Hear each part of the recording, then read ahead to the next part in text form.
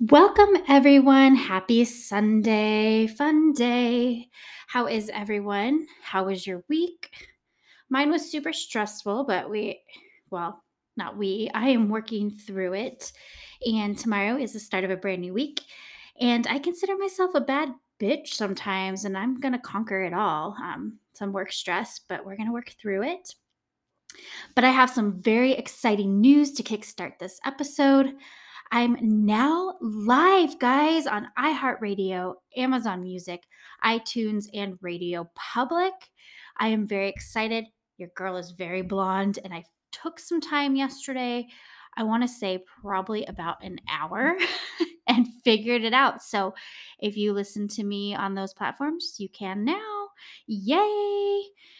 So, plus where you've been finding me, so Anchor and Spotify too. And I did it. So happy dance. Well, this case today is a real bummer and it's just downright horrible. This man that we're going to talk about today is a monster. Well, they all are, but he is just one of the worst in my eyes. He is also one of my favorite serial killers. Yes, I said that one.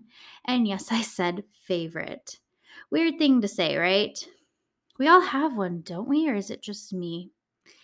I say favorite like he isn't my favorite person. He's a god-awful person. But favorite because I truly believe his upbringing and his hate towards his mom had a lot to do with what he did and the end of what happened causing him to confess and why he did it. We are going to start by saying that he murdered 6 college girls and 4 others, giving him the name the co-ed killer, aka Ed Kemper. He is one of the bad guys. Buckle up. He's a wild ride, okay? So, Edmund, also known as Ed, was born in Burbank, California on December 18th, 1948. Ed had a very troubled upbringing, and anyone surprised that I said that? They all seem to start off this way, right? Like, what is new? I feel like they all have this horrible upbringing, and now, all people who were brought up bad or had troubled childhoods don't turn out to be serial killers, but I really do feel that his upbringing had a lot to do with this, and you'll see why. This wasn't the case for Ed, and I feel that he might have some other issues too. I'm not quite sure. I'm not a psychologist, and he was never diagnosed with any issues, but I feel like there were some deeper issues going on there. And if you will, and especially with his mother, and you will later see what happens to her. Ed's parents divorced early in his life, and he moved to Montana with his mom, Claire Nell. Claire Nell. I can read her name, you guys, but I cannot pronounce it for some reason. Claire Nell. Claire Nell? Whatever. Ed was the middle child and the only son, and he had 2 sisters. Now, when Ed was born, he weighed 13 pounds. Yes, yeah, you heard me right. 13 fucking pounds. Hoy, as a woman, can you imagine giving birth to a 13-pound baby? I was terrified of giving birth to my 7.5-pound daughter, but 13? I am in pain just thinking about that. He was a big boy, and he was a foot taller than his classmates at the age of 4. So this guy is growing and kind of scary at the same time. Can you imagine this big guy? Now wait till I post pictures of him. He was just this huge guy, and he didn't look scary, but just knowing what he did and his size just scares me to death. Um, what's even scarier is how he got along with the police, and he even was buddies with them, but we will get there a little later in the story. Now, early on, Ed loved to torture insects, and he even buried his family's pet cat alive. Right off the bat, off to a great start here, Ed. Real great. Now, once it was dead, he unburied it and then he decapitated it. Because why not, right? What else are you going to do with it? That is what all Norman children do. Is it just him? No? Okay. He hung the cat's head on a spike for display. Real sick and twisted shit there. I should mention at this time that he did this, he was only 10 years old. Ed's most favorite thing to do was lying, and he loved it. He got pleasure from it. And he was very happy and pleased with himself when he successfully lied to his family about their family cat's demise. Ed didn't stop there. At age 13, he killed another family pet cat who favored his younger sister more than him. So, jealousy, right? Twisted, sick Ed kept this poor cat in pieces. He dismembered the poor thing and then kept it in his closet like a trophy. There was no shame in this one. He didn't even try to cover that one up. Now his mother found it and then he lied to them. His mother found them. She's like, what the hell, right?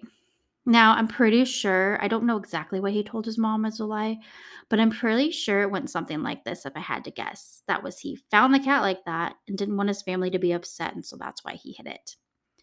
I'm guessing, but I don't really know what happened other than the fact that she found it.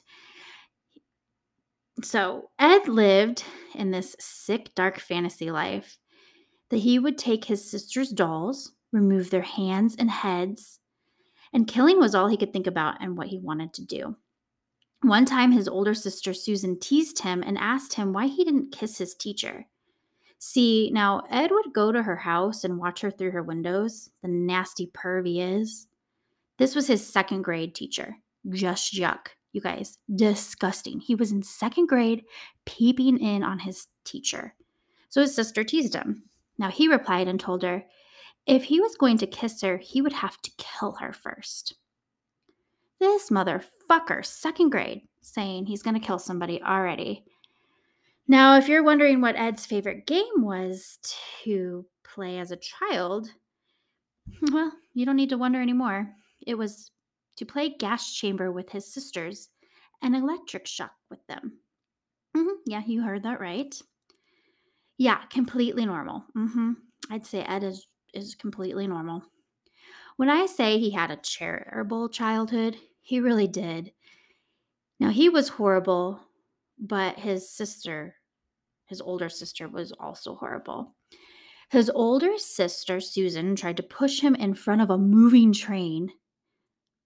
Yeah, pushed him in front of a moving train, his sister. And then later, she successfully pushed him into the deep end of the pool where he almost drowned. What is wrong with this family, you guys? Seriously, I want to know. Can someone tell me, please? When Ed's parents divorced, he was very devastated over this, and his mom would often put him in the basement in fear that he would harm his sisters. Yeah, you think? Homeboy killed the family cats, and he's playing gas chambers with them. I'd be a little worried too, but his sister ain't any peach either. Now, his mom was just as lovely to Ed. She would mock him and tease him about his size.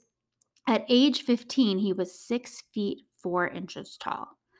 She would call him a weirdo, wouldn't show him any affection out of fear that he would turn gay.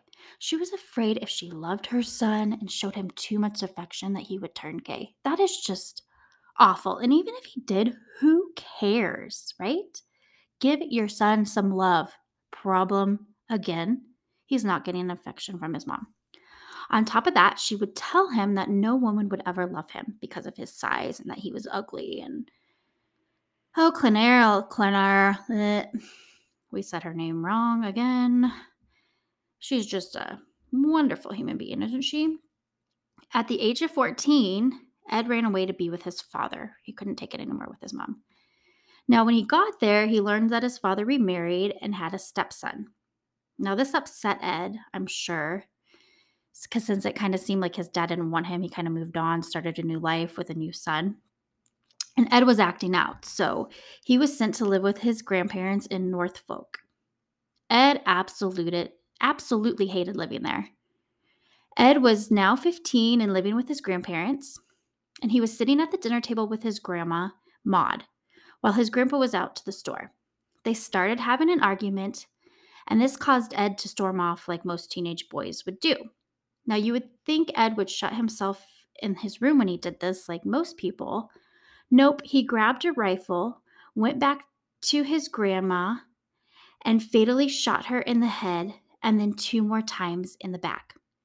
Before he shot her, she said, "You better not be taking that thing out and shooting birds." And then right after she said that, bam, he shot her. So people say, and I kind of read about this, and I'm not quite sure if this is 100% true, but I'm going to tell you anyway. But it said that after she died, he apparently stabbed her several times. And when Ed's grandpa Edmund Sr. came home from the grocery shopping, he was met by Ed in the driveway with the rifle. He shot his grandpa, killing him as well. 15, guys. He was just 15 years old. Wild. Now, Ed must have shocked himself or was like, what the fuck did I just do? Or like, what do I do now? Because he's never killed anybody before, but he always thought about it. He went back inside to call his mommy dearest. She told him he needed to call the police and turn himself in. All right, good job, Clennell. You did something right. Now, that is what Ed did, and he was arrested. After his arrest, he said that he killed his grandma to see what it would feel like, and then he killed his grandpa because he didn't want him to see what happened to his wife and be upset and angry. Yeah, that seems like the logic thing to do, right? Like so many others, Ed was known to be a model prisoner, and he even administered psychiatric tests on other inmates because he seems like the right person to do it. Now, he was released on his 21st birthday on December 18th, 1969. Yes, he didn't stay in prison because he was a juvenile. And now, even though psychiatrists advised him not to be released, he was released on parole. Now, they really shouldn't have. They really, really shouldn't have, because when you see what he's about to do, they should have locked him up forever. Now, he was released back into the care of his mother. Very smart choice, but, he didn't have anywhere else to go. His mother was working at the University of California, Santa Cruz as an admin assistant at this time. Now, keep this information in your brains because it's important later on. At this time, Ed was attending community college, and he really wanted to be a police officer. He was rejected from the force because he was just too big. He was 6 feet 9 inches at this time, at 21 years old. Holy hell, that is a big dude. And honestly, like, why wouldn't you want a big dude like that on the police force? I mean, maybe nowadays it might be a little different, and I don't know back then, but I would want that big bastard on the police force. He's scary.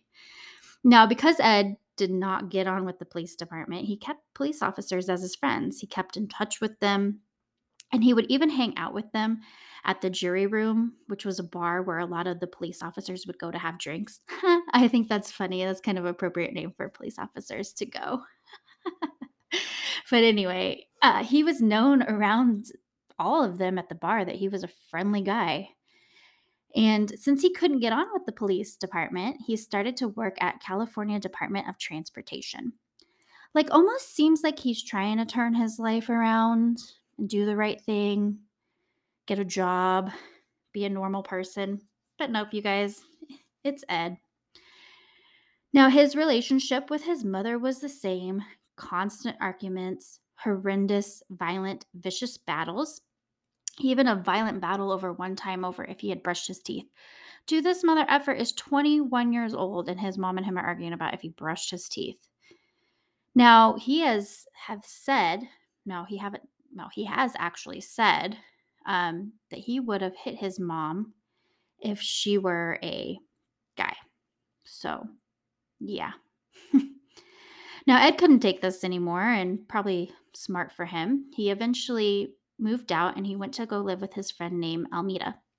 I don't know much about her other than that was his roommate, and she seemed to be around not at like the perfect times. And good for her, because some things that he does in that apartment that they shared. Oh boy. Now his mom would go over there and check up on him and call him all the time. I guess it was because he was on parole. I don't know. Clennell was a psycho bitch kind of herself, so she's just constantly over there annoying Ed. When he was working as the highway guy, he noticed a lot of hitchhikers. Remember, it's early 70s, late 60s, and a lot of people hitchhiked. And as you learned from our survivor story last week, that it wasn't uncommon. And he kept storing plastic bags, knives, blankets, and handcuffs in his car because that's what everybody does. I know I do, right? He picked up somewhere, he said, around 150 hitchhikers before he started to feel homicidal. So he's putting these plastic bags, knives, and blankets and handcuffs in his cars because he's starting to feel homicidal. But it actually took 150 people in his car before he felt that way. So I guess you got to count your blessing there that these 150 people were saved. Now, this is just plain gross. You guys, I just realized too, I say now a lot and I'm sorry. I don't know another segue. So bear with me. This is gross and I'm sorry I have to say it, but it was a part of the research and feel it's necessary to put in the story. Don't ask me why. But he would call these sexual urges, these homicidal thoughts, zapples. I can't. I just can't. It's gross. So Ed started acting on these zapples. Between 1972 and 1973, Ed killed 8 girls by picking up them as hitchhikers near campus where his mom worked. Remember, she worked at the university? Do you still have that lodged in your brain? He started and often would search for victims after getting into arguments with his mom. This garbage human being. And warning, it's about to get real bad, okay?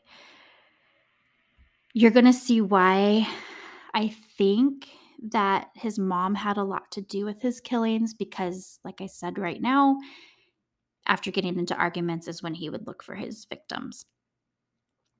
On May 7th, 1972, Ed picked up 18-year-olds Anita Luchessa, I think is how you say her last name, and Mary Ann Pesquet, both from Fresno State University, and they were hitchhiking when along came Ed. He told him he could take them to Stanford University where they wanted to go. They agreed and got in. They reached a wooded area an hour away. As these girls probably what were going through their head, I can only imagine. He stopped the car and handcuffed Mary Ann and then locked Anita in the trunk of the car. So Anita is in the trunk, and then he proceeded to stab and strangle Mary Ann to death. Poor Anita, hearing what was happening to her friend, but not being able to see and not understanding what's going on, but hearing it, I can't imagine the fear in Anita as this is going on because all I would probably think is, oh my God, I'm next. And what the fuck is going on? So then he strangled and stabbed Anita. He put both the girls' bodies in his trunk and started to return back to his apartment. Before he got there, he was pulled over by a police officer for a tail light out. This could have been it, guys. He could have been caught with these bodies in the back of his car. But the police officer didn't detect the dead bodies. Ed just kind of came off as this guy was like no reason to search his body, but goddamn if they did, right? So Ed got the bodies into his apartment. Almeida must have not been home because I'm telling you guys right now the things that went on in this house, apartment, whatever you want to, where he lived. So I'm telling you guys, this is bad, okay? He photographed the girls, then had sex with their dead bodies before dismembering them both. He placed them in plastic bags, took them to Loma Prieta Mountain, I think is how you say that. Oh, and before I forget, this is kind of important. I mean, not really, but it is a part of the story, so sorry. He had oral sex with their dismembered heads before dumping them. Yep, I said it. Okay, I got that off my chest. Okay, let's digest that and move on. On September 14th, 1972, Ed picked up 15-year-old dance student Aiko Ku when she decided to hitchhike to dance class. You guys, 15 years old. Ugh.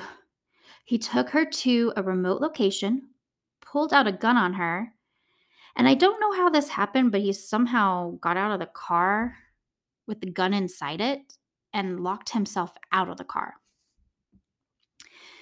Now, for reasons I do not understand, Aiko let him back in the car with the gun still inside. This sweet girl, she didn't know any better. But why? He had the gun to her. For reasons, again, I don't understand, and I'm not blaming her, you guys. I am not, okay? I'm sorry if you just heard that weird ding. My computer just did a weird update, so I do apologize on that.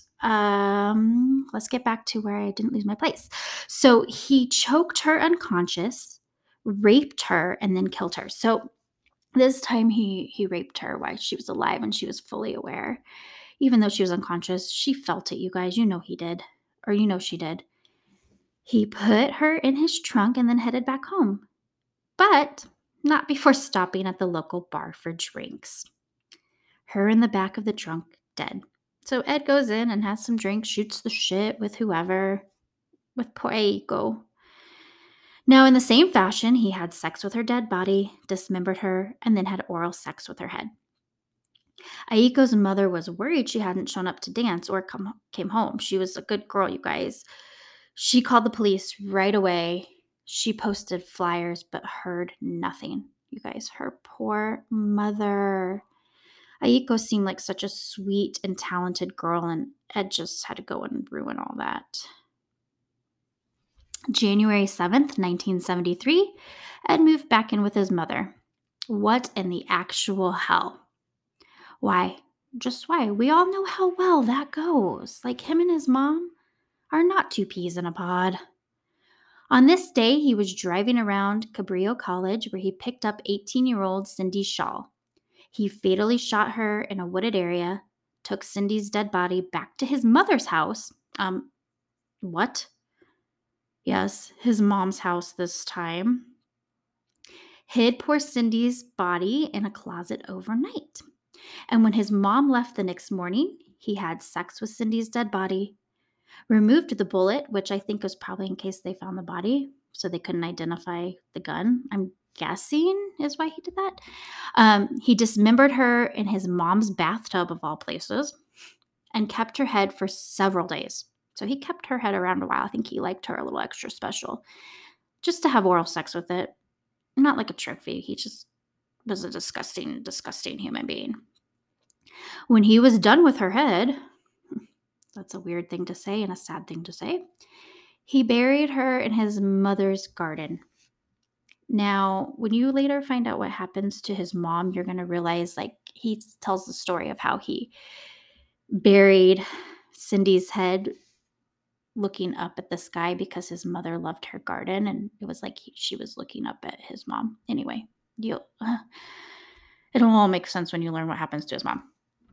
In case, spoiler alert, he kills his mom if you haven't figured that out yet. And discarding the rest of her, he threw her off a cliff. This guy. I can't. My stomach turns with him, and it's weird that he's my favorite serial killer. Okay, it's just bizarre, right? But this case is fascinating. On February 5th, 1973, after an argument with Mommy, he left in search of victims because that's what he did. Now, at this point, police were onto a co-ed killer and advised students not to accept any rides from anyone who did not have university stickers because police couldn't think it was someone who worked there. Well, Ed had one because, remember his mother works here? And this is where he picked up 23-year-old Rosalind Thorpe and 20-year-old Alice Liu. Liu? L-I-U. before returning to his mother's house. There he had sex with their headless bodies. Oh, sorry, I jumped around. He decapitated them before returning to his mother's house. And there he had sex with their headless bodies this time, and then he dismembered them, discarding the remains the next morning.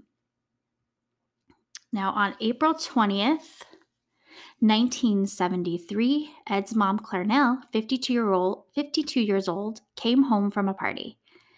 Ed waited for her to fall asleep. Now, Clarnell was having a good old time at this party, so she must have gotten a little drinky drink on, had a lot of fun, bounce, chicka wow wow, who knows? She's 52 years old. You get it, girl, even though you're a piece of shit yourself. Now, apparently, she had made so much noise that she had woken Ed up. So he was really, really mad about this because, if it was me, I'd just be like, get your drunk ass to bed and go back to sleep. But no, this made him very upset. Now, what is going to happen is very graphic and disgusting. And there's no way I can't tell you the details of this. There's no way I can sugarcoat it. Just know this is about to get graphic. So if you want to skip ahead, you can. Now, Ed walks in and Clarnell is sleeping, and so he bludgeoned her to death with a claw hammer. I don't know what a claw hammer is, but it sounds very nasty by the name. I'm going to have to Google it. I should have Googled it before this. A claw hammer doesn't sound nice, but he bludgeoned her to death. She's dead, but he slit her throat with a penknife and then decapitated her. Now, I'm going to gag no matter how many times I heard this, read about this. I know this case very well. I know what's coming. But, excuse me, I have heard this a million times, but he had sex with his mom's decapitated head. Oral sex. Oh, my stomach. Is anybody else's stomach about to throw up?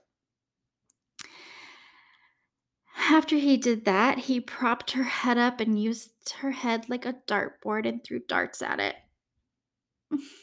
Guys, I mean, his mom wasn't the greatest human being, but nobody deserves this. Now, after that fun game of darts with her head was over, he smashed her face in. You can just see how much he hated his mother and this brutality that he is doing even after death. He is just going at it. Ed didn't stop there. He cut her tongue and larynx out and then threw it down the garbage disposal, trying to chop it up. Obviously, that doesn't work, you nutsack. Garbage disposals don't frickin' it. Anywho. Now, after Ed did all this, he went to go to the bar for some drinks like nothing. And after he was done, he called and invited 59-year-old Sarah Hallett to his house, over to his mom's. That was his mom's BFF. And he invited her over for dinner and to watch a movie. The minute she arrived, he strangled her to death to create a story that her mom and her went on vacation together. So he had to kill her because they went on vacation together. So nobody would raise questions that Clarnell was not around and missing. Now, he put her in a closet. He left a note for police, assuming they would come across it. So he's assuming that eventually they're going to find this scene. And so he wrote a note.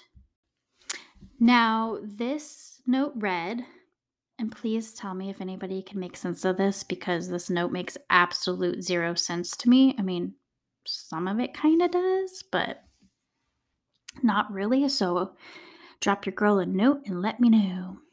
So it read, at approximately Saturday at 5:15 a.m., sat no need for her to suffer any more at the hands of this horrible, murderous butcher.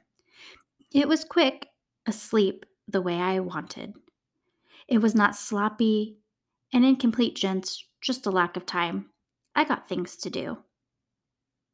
What? I'm not even sure what Ed is trying to say there. And if police find this, are they going to understand what he's saying? I don't think anybody in their right freaking mind is going to say this.